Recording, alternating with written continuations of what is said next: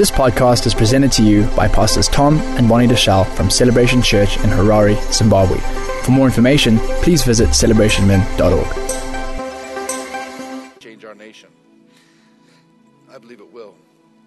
So how many of you can remember what I've been talking about? What am I talking about? Accessing the courts of heaven.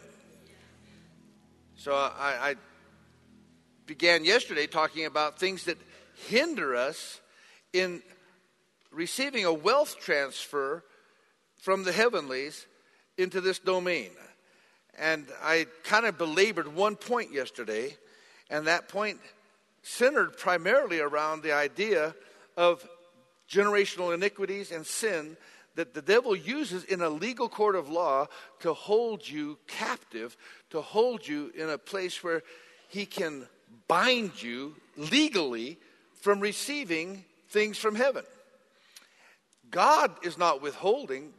God is a God of graciousness, and God wants to give. It's his good pleasure to give you the kingdom of God, the Bible says. It's his good pleasure to give it to you. But how many of you know that I can give you something? I gave the illustration of the $20 bill, but you have to access it. You have to make yourself available to get what God is giving. And if there is a legal barrier, no matter how much I want to give it to you, the law will not permit me to give it to you until you either get a ruling against that law, you get a verdict in your favor, or somehow you subdue your adversary on the legal platform on some basis that can hold weight in a court of law. And so a lot of people don't realize what their prayers are doing, but your prayers are making representation to plead your case in the court of heaven against your adversaries, against those who would try to resist you, against those who would try to destroy you. And we wrestle not against flesh and blood, but against principalities and powers and spiritual wickedness in high places. But once you can plead your case, and the story of the importuning widow is a great example. She goes before an unjust judge, and that unjust judge gives her a verdict in her favor because of her persistently coming. But Jesus makes the parallel and says, how much more will you that are just before a just judge, a judge who wants to rule in your favor, get renderings, get judgments, get verdicts on your behalf? See, God wants you to know that he's on your side. He wants to answer your prayers, but we have to do this in such a fashion that he can answer our prayers. How many of you know that some of our prayer meetings are mindless?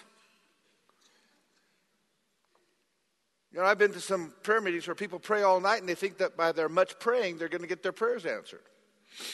You'd done much better if you'd researched your prayer, studied, and went before the throne room to present your case in a way that the enemy cannot defeat you on the basis of the blood of Jesus, and not by praying in tongues for 7 hours. Not even knowing what you're praying for. Now, I'm not against that. I'm not saying that but the Bible says when you do that, you're building up your faith in you're building yourself up in your most holy faith. There's a number of reasons. You're praying mysteries. And I'm not saying that's not good. But sometimes I think we've replaced good thinking, good logic, and good study of our case before God, and that we're not ready. And so we make up in thunder what we lack in lightning.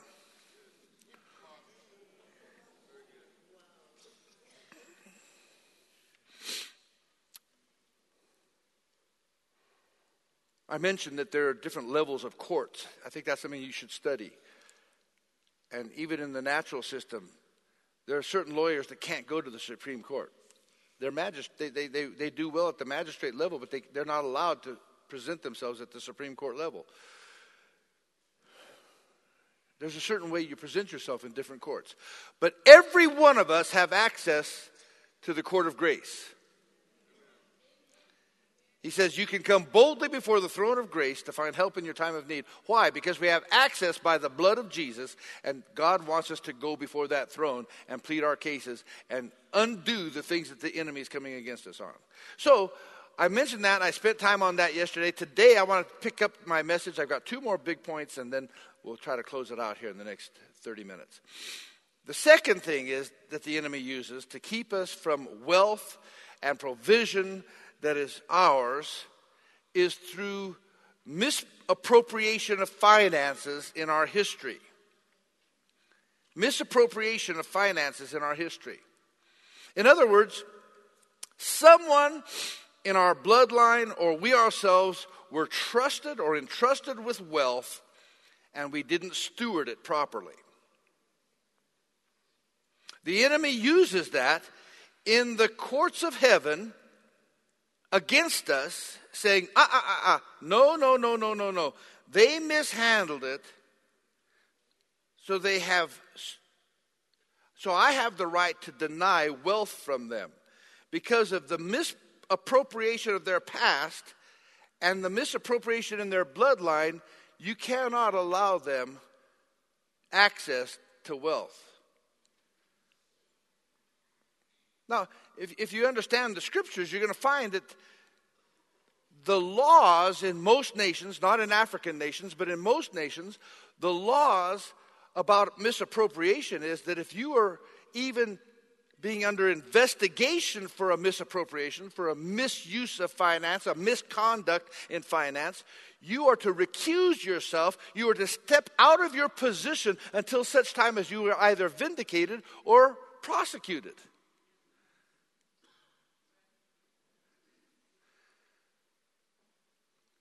Or you recuse yourself from an investigation in a certain area until such time as that area is cleared. But not in Africa. Here, you can steal with impunity.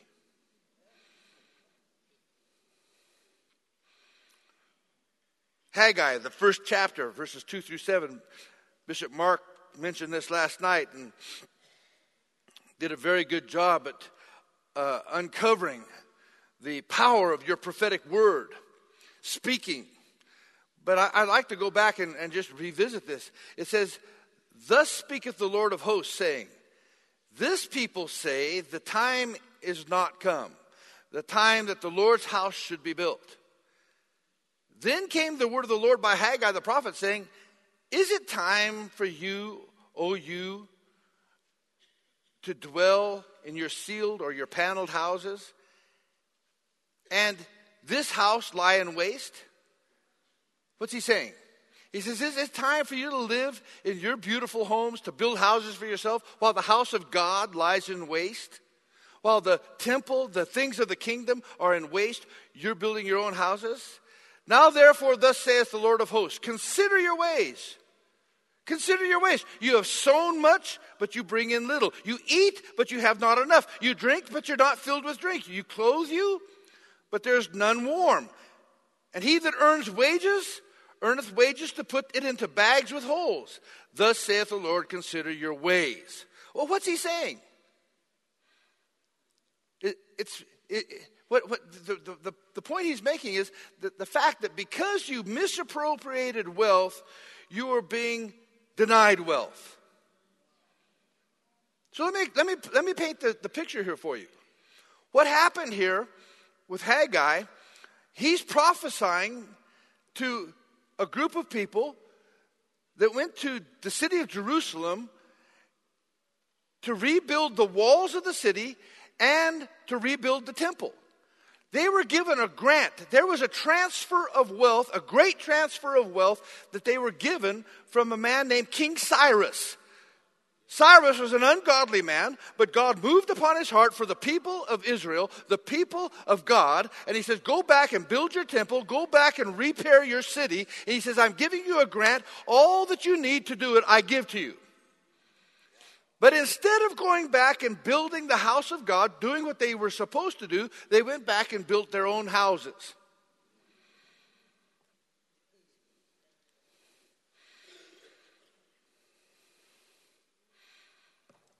And the result was lack. Boy, I'll tell you what, if there's ever been a picture of Africa, this is it. Let me explain to you. This nation is the perfect example of this. We fought a liberation struggle. The whole world came and celebrated us and gave us gifts. We bought airline fleets. We bought all kinds of things. But where has the money gone? Where has the wealth of this nation gone? It has not gone to the building of the nation. We have tried to do everything, but where is it? Everybody walks around. We put money in our pockets, it has holes in it. You want to eat, there's never enough. You want to drink, there's never enough. Why? Because instead of building the nation, we built our paneled houses. Even in business. I can't tell you how many business people thought that the business that they were building was for their personal aggrandizement, their personal wealth. CEO means Chief Eating Officer.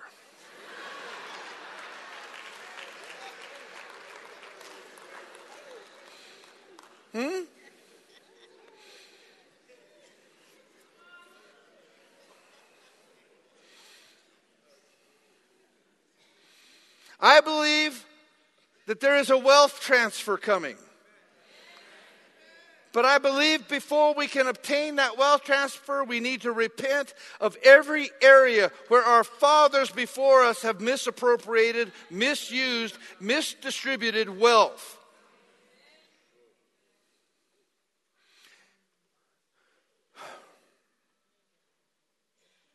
The enemy will use the iniquity of misappropriation and the misuse of finances as a legal reason, as a legal accusation before God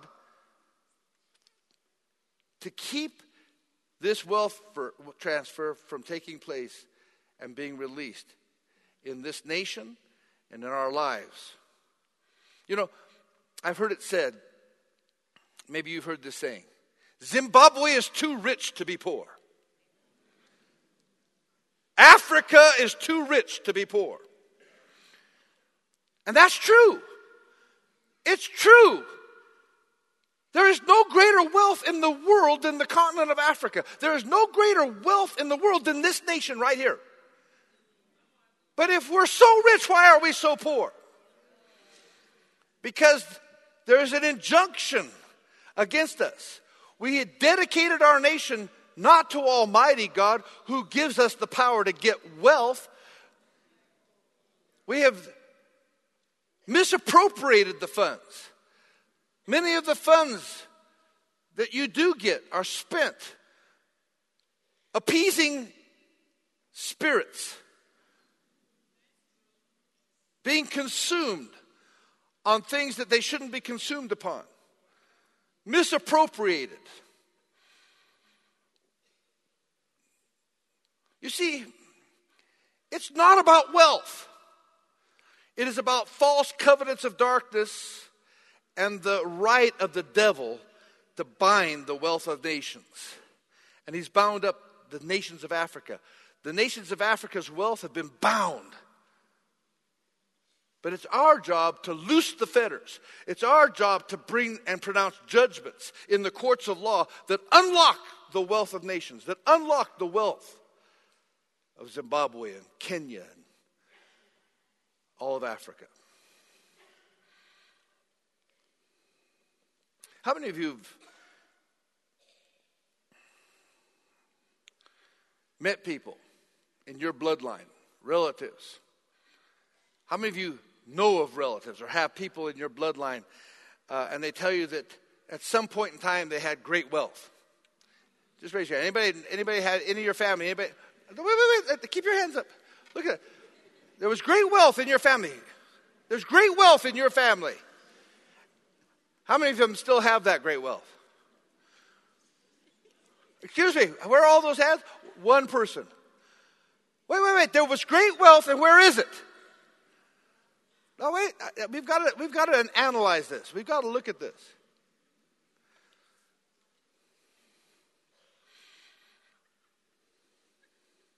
Why is it?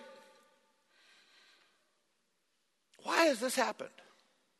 You see, the enemy is using something that was mishandled or not stewarded properly as legal tender against us to stop us from having wealth. Because he does not want to see the kingdom of God advanced. He will block us on every side. This affects individuals. As an individual, you can misappropriate funds and curse yourself. Let me tell you something. In this country, if somebody misappropriates, misuses, steals, or is fraudulent,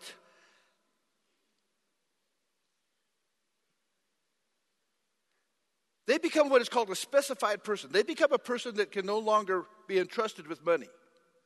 Legally, if you work with that person, you are committing fraud.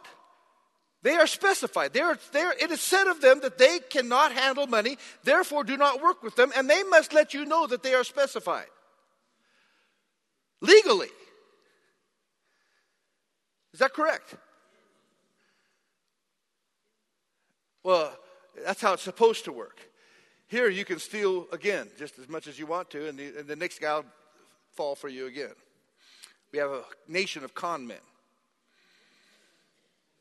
But the truth is, they're cursing themselves in the courts of heaven because you're specified by the devil. He says, never can he have that. Don't entrust it to him. You can't bless him. He's a thief. He's a robber. He's a fraud. Now that can be undone in the courts of heaven. We can undo that. But just like on earth, it takes time to dismantle some of these things, and it takes time to build trust again. But with heaven, it can be expunged in the courts of heaven, and how God tells you to do that, and the obedience that must be undertaken to make it happen. We had a young man here the other day, and he told his testimony at our men's meeting of how he had gone out and was trying to he went to a lady's farm, and he said, listen, we'd like to have your cattle, your bulls, we'd like 3 of your bulls to get amongst our cattle so we can strengthen our breeding. She wouldn't do it. So they sent some of their friends out and said, hey, there's a contamination in this area, and therefore we're taking cattle. And they stole the cattle under the guise of that, hey, this area is now under some kind of sanction. They stole this woman's cattle, and they went and bred their cattle. But then he came to church and got born again. 3 years later, he's so convicted that he goes to his brother who colluded with him. He says, I got to go back and I've got to return this lady's cattle. And he says, do you know what the cost for stock theft is? He says, it's 9 years for every beast. He says, that's 27 years. You're going to put your life on the line for 27 years? But he was so convicted. We spoke a message on courage. And so he got the courage to go and face. And God was dealing with him. And in the courts of heaven, he needed to make restitution before God could bless him. And although his cattle had been blessed, his heart wasn't. So he went back and he found the lady, and he took the 3 beasts that he'd stolen and 5 more. Said, I want to apologize. I told his testimony. He's a believer now, and God's dealing with him. I'm very sorry, and would you forgive me? And she just broke down, and she wept, and she wept, and she was uncontrollable, inconsolable. And after she finally composed herself, she told the story. She said, God used you to bless me. She says, soon after you took our cattle, a disease did come through this area, and all the cattle of the area were killed and died. She says, and for you to be bringing me back, the 3 plus the 5, 8 cattle, you've restored my wealth, you've restored me. God has used you to restore me. Now, God restored her wealth, but let me tell you something. What God did for this young man in our church, a thief, a Christian thief at that. But see, he had to get things right in the courts of heaven before blessing can continue in his life.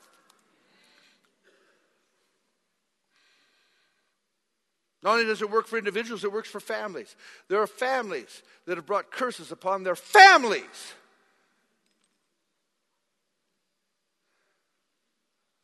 It works for churches. There are churches that have cursed themselves through thieving. Pastors thinking the offering is theirs.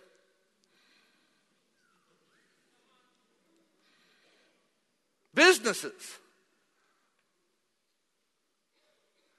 where the owner of the business thinks it's his. Your business is not your business. Your business is an entity. You don't eat out of your business just because it's yours. You think it's yours. No, you created a business, but the business has an entity. You're there to protect the business according to the bylaws that you put around your business. And when you violate your own bylaws, when you begin to treat it as though you own it, that it's yours, you're violating the very principle of what you tried to build. You're building this for future generations. You're supposed to protect your business for future generations, but you're eating it and consuming it today, and you're eating the seed of the next generation. You're violating every principle. And governments are even worse. When the people who are the custodians of the government, the particular party that is in power at the time, believe that the government is theirs, that they own the government, that they are the government, have violated every principle of government that there is. They are only stewards of the government while they're in power. It's not theirs to consume everything upon themselves. When you make your department or your ministry your personal chow machine, which many of our ministers have done, and then you protect yourself through a crony system, you're destroying and you're bringing a curse upon yourself and upon the nation.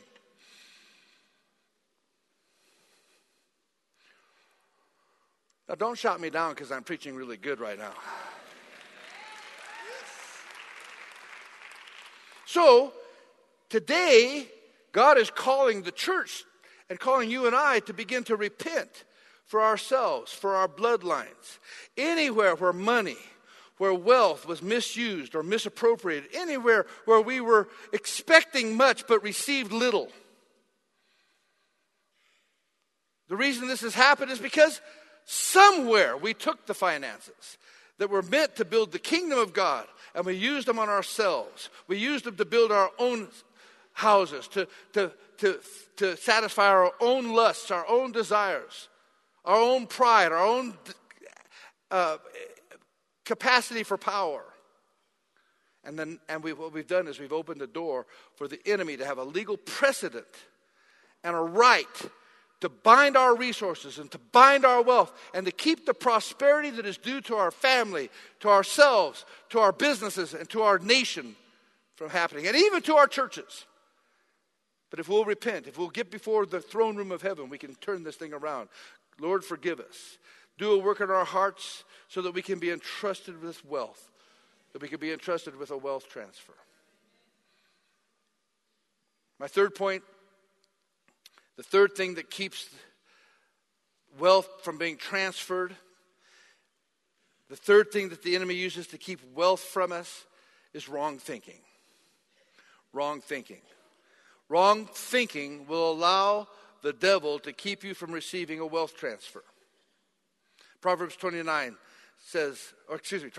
says, as a man thinketh in his heart, so is. We know that famous passage of Scripture. But this verse that we quote and we know so well, have you ever read the context of it? The context is in the context of money. Let me read the context. Proverbs 23 verses 5 through 7.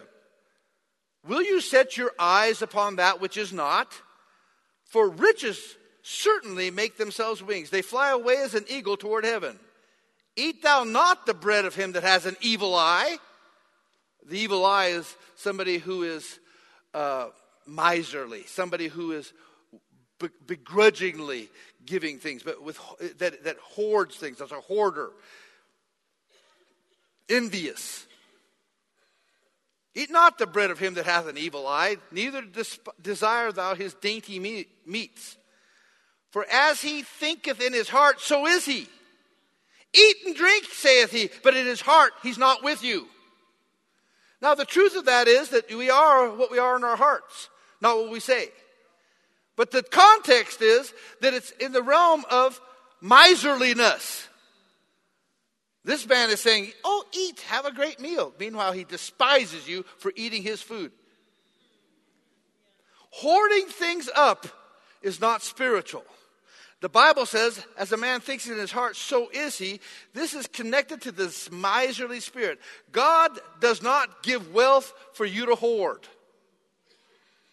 He doesn't give it so you can store it up. No, he gives you wealth so that you can use it. What do we use it for? To meet necessary needs, to have greater influence, to extend God's reformational power, and to enjoy. The Bible says that he gives seed to the sower and bread to the eater. Seed to the sower and bread to the eater. And wealth to the hoarder. No, there's no hoarding. Don't hoard the wealth. Don't be a miser. There are cesspools called banks that hoard wealth. Insurance companies, they hoard wealth.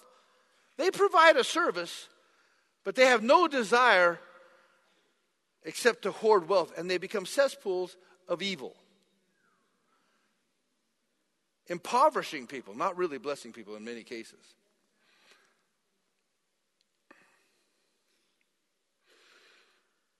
I watch this in our own nation. You don't have to have a lot to be a hoarder.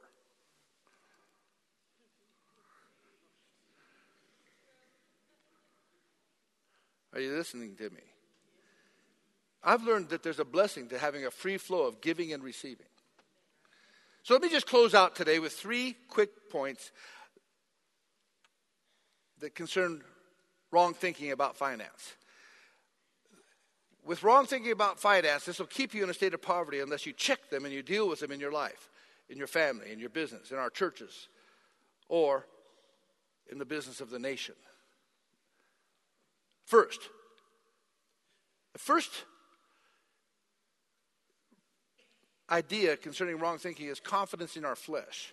Jeremiah 17 verses 5 and 6 says, this is what the Lord says. Cursed is the one who trusts in man, who draws strength from mere flesh, and whose heart turns away from the Lord. That person will be like a bush in the wastelands. They will not see prosperity when it comes. They will dwell in parched places in the desert, in a salt land where no one lives. You see, the person with this mindset, the person who trusts in the flesh, will not see wealth when it comes. What it really means is you're going to miss opportunities. Opportunities to prosper, opportunities for success, opportunities of going to the next level. You're going to miss those because you won't see them because your trust is in the flesh. Here's how the person of the flesh begins to speak. Those people that are trusting in the flesh say things like this. Oh, the risk is too big. I can't do that. So it goes right by them. The opportunity goes right by them. They can't even see the opportunity. In fact, they're not looking for the opportunity. Because most of these people that are trusting in the flesh can only see what they can do. They're so narrow-minded that they can see with both eyes through a keyhole.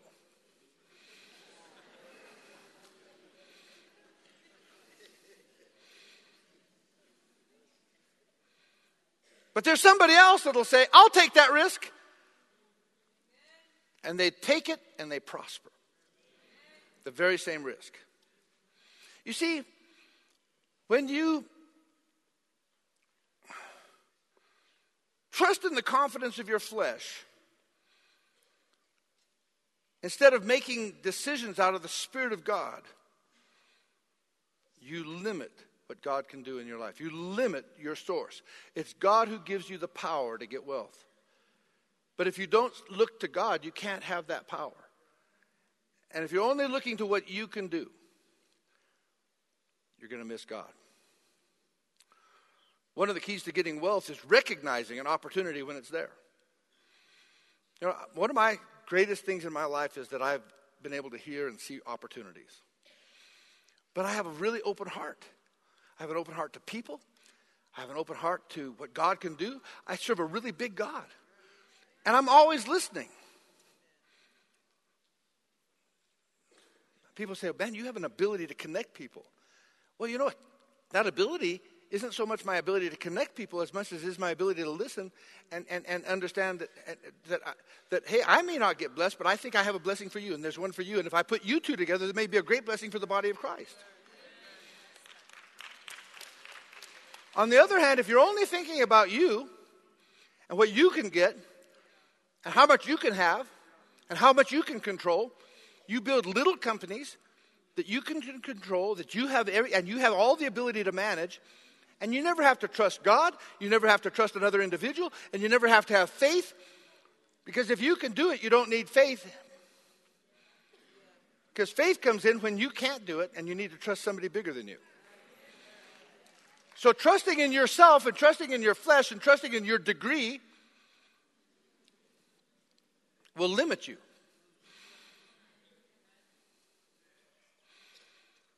And gives the devil access to what God would love you to have.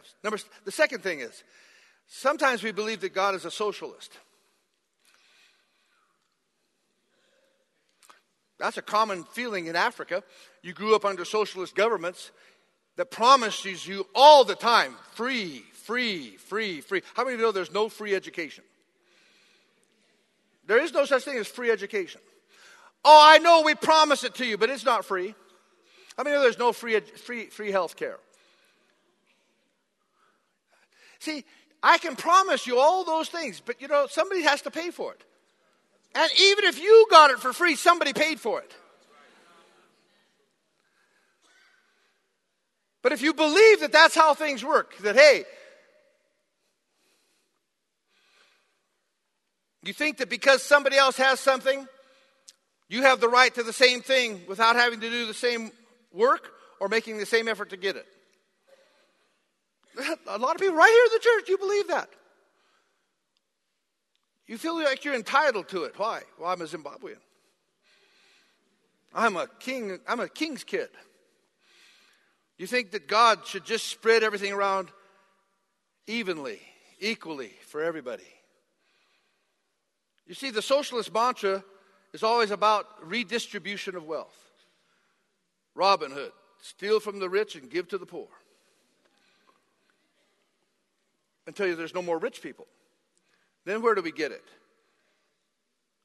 Oh, we start selling our soul to the devil instead of letting God produce through us.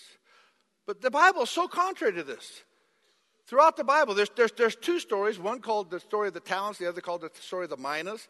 In Luke 19:23, we see that story. And I don't have time to go into it in depth, but you know what God does. In both cases, he gives to three different people different amounts of wealth according to their ability.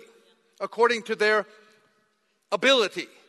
To one he gives 5, to one 3, and to one 1. In the other case, 10, 5, and 2 or something. But he's giving according to their ability. And in Luke 19:23-25, it says, he comes and he's saying, I'm checking on what you did with what I gave you. And he gets to the last guy who buried his talent. And he says, then why then didn't you put my money on deposit so that when I came back I could have at least collected it with interest? Then he said to those standing by, take his mina away from him and give it to the one who has 10 minas. And this is what they say. Sir, they said, he already has 10 minas. That's the socialist thinking. Why would you give it to the guy with 10? That's not fair. Why isn't that fair? You see, both of these parables, the parable of the talents and the minas, And by the way, a talent in our modern economy would be worth about $1.5 million. A talent would be between $10,000 and $15,000 US dollars. Or a talent would be 1.5. A minor would be between $10,000 and $15,000. And he says, take it away from him that has take the one away from him and give it to the one who has the 10. Why would Jesus say that? Because there's a mentality that is destroying people and that's keeping them from wealth. They think that they deserve something that they don't deserve. God does not redistribute wealth. God is not redistributing wealth.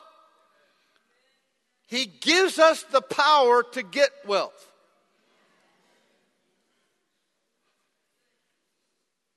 You know, the power works on the inside of you. We heard it last night with Dr. Kiryuki. He was talking about the power to conceive. Conceive. But before you can do anything, you have to conceive. What is it that you've conceived? What is the idea? What is the dream? And I've talked a lot about dreams in our church. But what is your dream? What have you conceived? Is it a dream from heaven? Or is it some selfish, sniveling little thing that you want just for yourself to consume upon yourself? But once you have a dream from heaven, once you have something you've conceived, how many of you know it doesn't stop there? Then you have to carry that dream for the gestation period. Some dreams take longer than others. A baby takes 9 months. An empire takes 30 years, 50 years, 100 years, 500 years. A business. I always tell most business people, if you're not prepared to spend a minimum of 2 years to 5 years to establish it, don't go into it. There's a gestation period. Then you have to give birth to it. But how many of you know that after you gave birth to it, then you have to nurture it. You have to take care of it. Grow it. Pay school fees for it. Send it to university. It never stops. It's easy to obtain. It's hard to maintain. Everybody wants one, but you never know what to do with it when you get it. How many know marriage? It's easy to obtain a wife. It's hard to maintain a wife.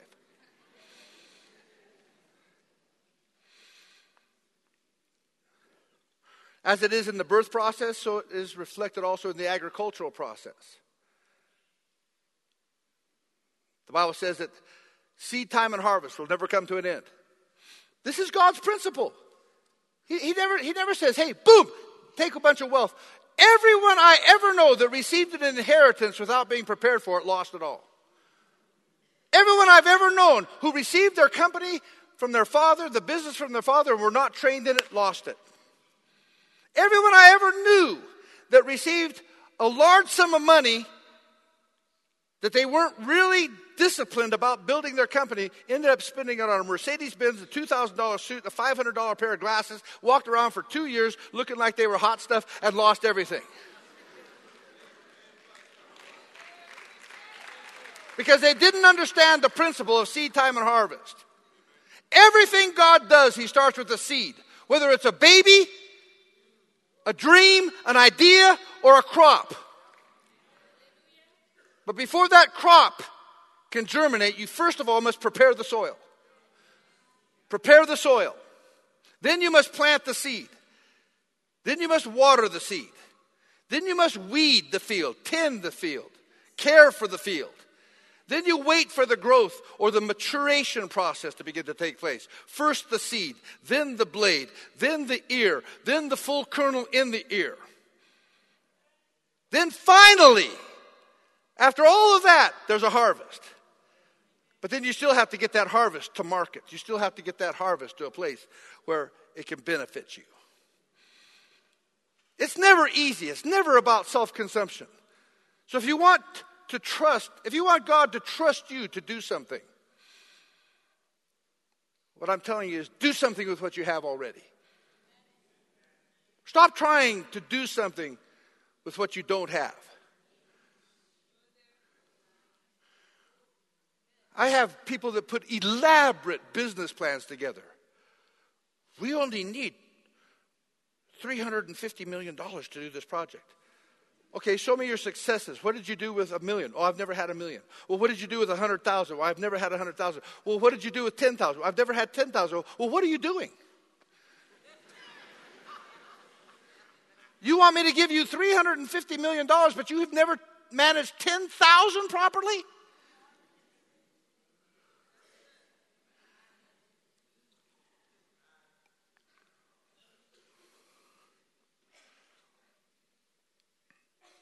Do something with what you have, and God will trust you with more. God is not giving wealth, but He's giving the power to get wealth. God is giving you ideas, which is more important than the wealth itself. Things that you can be faithful at. These things are already within your reach. They're within your power. He says, I give you power. Well, where is that power? It's within your reach. Don't reach for something that's outside of your power. Reach within your power. See what you can do with what you got. And see where God will take you from there. What do you have already? What's within your hand? What's within your reach? Do something with it. When you do, He'll trust you with more. Amen? Thanks for listening. For more teachings and videos, visit celebrationmen.org.